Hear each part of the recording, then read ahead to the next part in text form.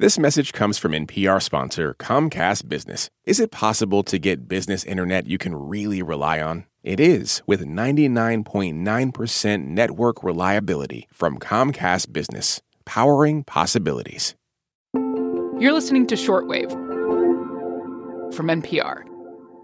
Maddie Sofia here with NPR science reporter Peng Huang. Hi, Peng. Hey, Maddie. So last time we had you on the pod, it was back in November, and you were giving us this little sneak peek into how COVID-19 vaccines might be distributed in the U.S. Do you remember that, Peng? Do you remember November? Wow. That was a really long time ago. I mean, the last time we talked, the country was still in a limbo over who would be president. Mm-hmm. There were no COVID vaccines that had been authorized, and that was just 3 months ago, but it feels like a whole lifetime. We were so young. So, babies. So, okay, Peng. Vaccine distribution, big picture, how's it going? Well, the vaccine rollout got off to a rough start under President Trump. And for President Biden, one of his big priorities has been to try and speed it up. Yeah. His administration set an early goal for his first 100 days. Here's Biden speaking on December 8th, 2020, describing his administration's COVID-19 plan. 100 million shots in the first 100 days. And we'll follow the guidance of science to get the vaccines to those most at risk. And that would have been 1 million a day. And now the country is actually at 1.4 million shots a day. So we're actually on track to hit and even to surpass that 100 million goal. And now the Biden administration is also focusing on equity in vaccine distribution, meaning that the populations most impacted in this pandemic should be getting those shots. Right. Here's Dr. Marcella Nunez-Smith, chair of Biden's COVID-19 Health Equity Task Force, at that same event. It is our societal obligation to ensure equitable access to testing, treatments, and vaccines, equitable support for those who are hurting, and equitable pathways to opportunity as we emerge from this crisis and rebuild, including for those most marginalized communities. Right. I mean, we've covered this on the pod before. Communities of color, specifically Black and Latino, some folks in tribal nations, all of these groups have been hit disproportionately hard by the coronavirus. Yeah, and members of these communities are more likely to become infected and die from the virus. They're at high risk because of factors like age, poor health, job requirements, crowded living conditions, and other long-term healthcare disparities. But there's real concern that in the push for speed, we're not fully addressing the issue of equity, and we're leaving our most vulnerable communities behind. So today on the show, getting COVID vaccines out quickly and equitably. This is Shortwave, the daily science podcast from NPR.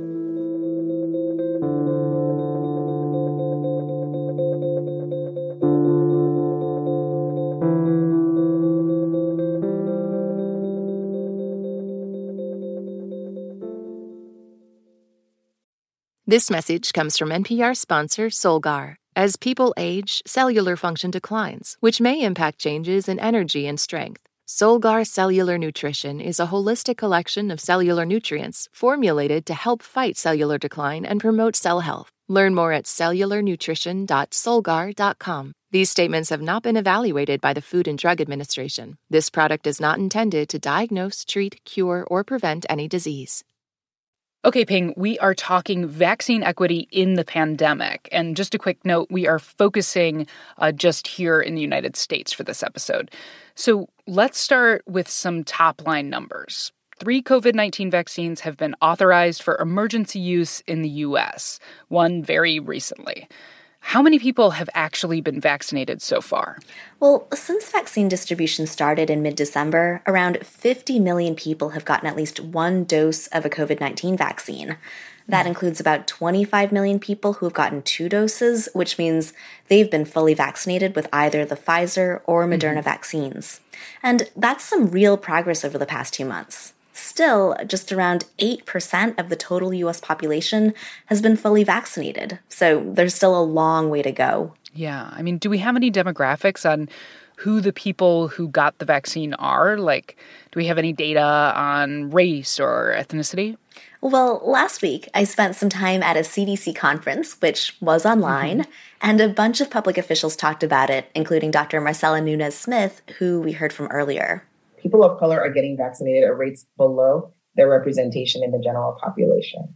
We know these challenges reflect longstanding, deeply rooted systemic realities. But here's the thing, the data that she's talking about is still pretty limited. So far, race and ethnicity data have only been collected for about half of the shots given out. Wow, only half? That's a little bit frustrating. That's not enough data. Yeah, it's really not. And the Biden administration has pointed this out themselves, and they acknowledge that it's pretty abysmal. Dr. Rochelle Walensky, she's head of the Centers for Disease Control and Prevention, and she says the problem is coming from a couple different directions. Individuals may choose not to report. It may not be required of or requested by providers. And some providers, as well as jurisdictions, have restrictions on data sharing. So some of these data gaps are due to the fact that we have inconsistent systems around data gathering, which, is something that has been happening quite a bit with this pandemic. Yeah, that's certainly part of it. And there's reasons why people might not want to share their personal information about race and ethnicity, especially people of color. The federal government has a long history of exploiting and underserving minority communities. Yeah. Sure. And that extends to this day. But now there are government officials saying that it's up to them to try and convince people that it's important to give their information. Here's Nirav Shah, a health official in the state of Maine. In public health, what gets measured gets managed. And if we measure the right things, then we will manage the right issues. If we measure the wrong things, then the data that we collect that may not bear a resemblance to current, present public health challenges is actually what we will end up managing. Yeah, so early on in vaccine distribution, the only metric that was available was the number of doses sent out and the number of doses administered, which basically measured speed. Right. And so if the Biden-Harris administration wants to achieve both speed and equity with vaccine distribution, they're going to have to get more comprehensive data on race and ethnicity to get a handle on the problem. Yeah, I want to talk about what the Biden administration is doing specifically to address this issue of vaccine equity. But first, let's talk about some of the ways the general rollout has put vulnerable communities at a disadvantage, because that's definitely happening. Yeah, and to be honest, it's been hard for everyone, including health reporters, to keep up with the changes that are happening daily and weekly with vaccine distribution. Every single state has its own rules about who qualifies and how to sign up. Obviously, that confusion is compounded if the information isn't coming to you in the language you speak, or if you don't have access to computers and email. And even for people who may have read up on how to book an appointment, it's taken them hours to actually research and book one. Right. So if you don't have time to figure that out, and if you don't have access to transportation or time off work to get to an appointment, in most places, you probably haven't been able to get vaccinated yet. Yeah, and that's when you know for sure that you want the vaccine. Exactly. And Dr. Christian Ramers, he's a physician and executive at Family Health Centers of San Diego. He points out that people also have questions that are very specific to their own circumstances, and they want those answered before they feel like they can make an informed decision to actually get vaccinated. Here he is speaking to my colleague Yuki Noguchi. Hesitancy is not just one thing.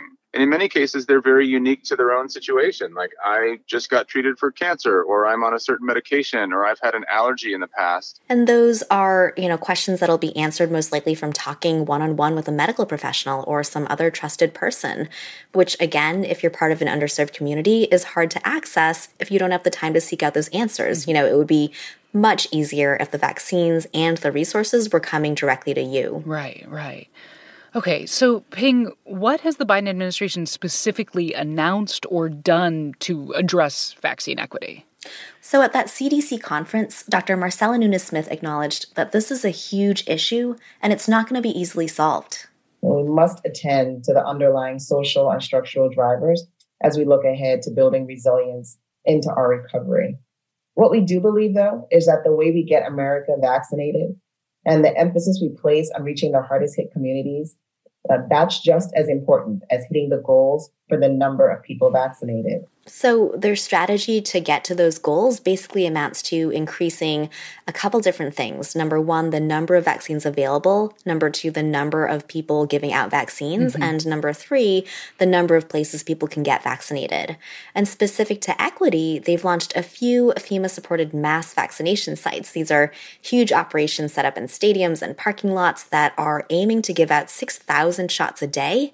And they're putting some of these in places that score high on something called the Social Vulnerability Index. Right, which is a CDC measurement of how vulnerable a community is based on social factors like poverty, for example. They've also started sending vaccines directly to community health centers, which serve around 30 million people overall, many whom are rural or belong to minority groups or are low income. And these centers can also offer outreach in different languages and support for signing up. I mean, are they also leaning on non-medical sites too? I mean, like, I know working with community leaders and partners can be especially effective. Yeah, well, they're also talking about sending out mobile vaccination trucks to job sites and setting up clinics in local churches and high school gyms and YMCAs, you know, those non-medical sites that you were talking about. And these local community clinics might not be serving thousands of people a day, but they will make the vaccine a lot more available and convenient for people in those communities to get. Gotcha. So the Biden administration is really trying to take a both-and approach. They're supporting mass vaccination sites to get a lot of people vaccinated quickly, and they're also realizing that some people will take more time and more effort to reach. So they're also trying to figure out ways to gather better data and target underserved areas. Okay, so, you know, most of what we've been talking about today, Ping, is how the government is handling this, which I, would argue is the most important facet. But I mean, is there a sense of individual responsibility here? I know there are a bunch of stories out there about people line jumping or like going into communities outside their own to get vaccines. Yeah, we have all heard those stories, and it's hard to say how much it's happening, but it does make people feel like the system isn't working, and what bioethicists have said to me is that cheating happens for sure, but it's probably not happening enough to undermine the system overall. I mean, is that all kind of a short-term problem? I mean, there's a huge demand, right, at this point, and not enough supply. But the hope is that, in the coming weeks or months, the situation will change as vaccine manufacturing and distribution ramp up even further, right? Yeah, and that's been the hope all along. I mean, for weeks now, we've been hearing about a flood of vaccines that will be coming online in the near future that will make it less cutthroat to get a vaccine appointment. And we're not there yet, but there are some promising signs. The government has now ordered a total of 600 million doses of Pfizer and Moderna vaccines to be delivered by the end of July, which is enough to cover 300 million people, and that's more than all the adults in the U.S. Right. Plus, we've got the newly authorized J&J vaccine, which will eventually make a difference. Right, and getting all these shots into arms is really urgent right now because we're kind of in a race between vaccinations and variants, which means that the more people we protect right now, the fewer people will catch the virus and the fewer chances the virus will have to keep mutating in ways that might make it evade the vaccines and the treatments we've developed. So that's why it's still super, super important to keep up the other measures that prevent the virus from spreading. Double masking, staying physically distant. We're all excited about vaccines, but health experts are saying right now that in the middle of this vaccination campaign is not the time to let up our guard. Okay, Ping Huang, we appreciate you as always. Thank you for coming on the show. Thanks so much, Maddie. Appreciate you too.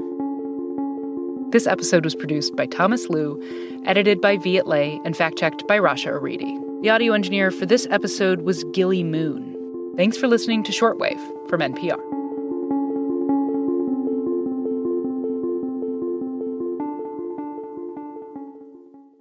The news is about more than what just happened. You need to know why it happened, who made it happen, how it's felt in the communities you care about. NPR's daily news podcast, Consider This, gives you all of that, with context, backstory, and analysis on a single topic every weekday. It's not just information, it's what the news means. Consider This from NPR.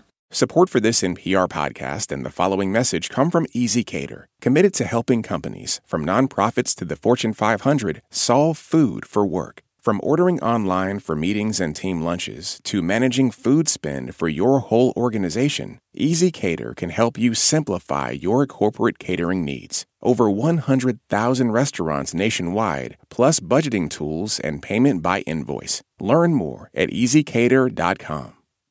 This message comes from NPR sponsor ShipBob. ShipBob's warehouse management system can improve your efficiency, allow you to grow faster, and save you money, all through one WMS platform. Get a free quote at shipbob.com. At this year's Oscars, Oppenheimer took home the award for Best Picture, Emma Stone and Robert Downey Jr. also picked up wins, and Ryan Gosling brought the Kenergy. For a recap of all the highlights, listen to the Pop Culture Happy Hour podcast from NPR.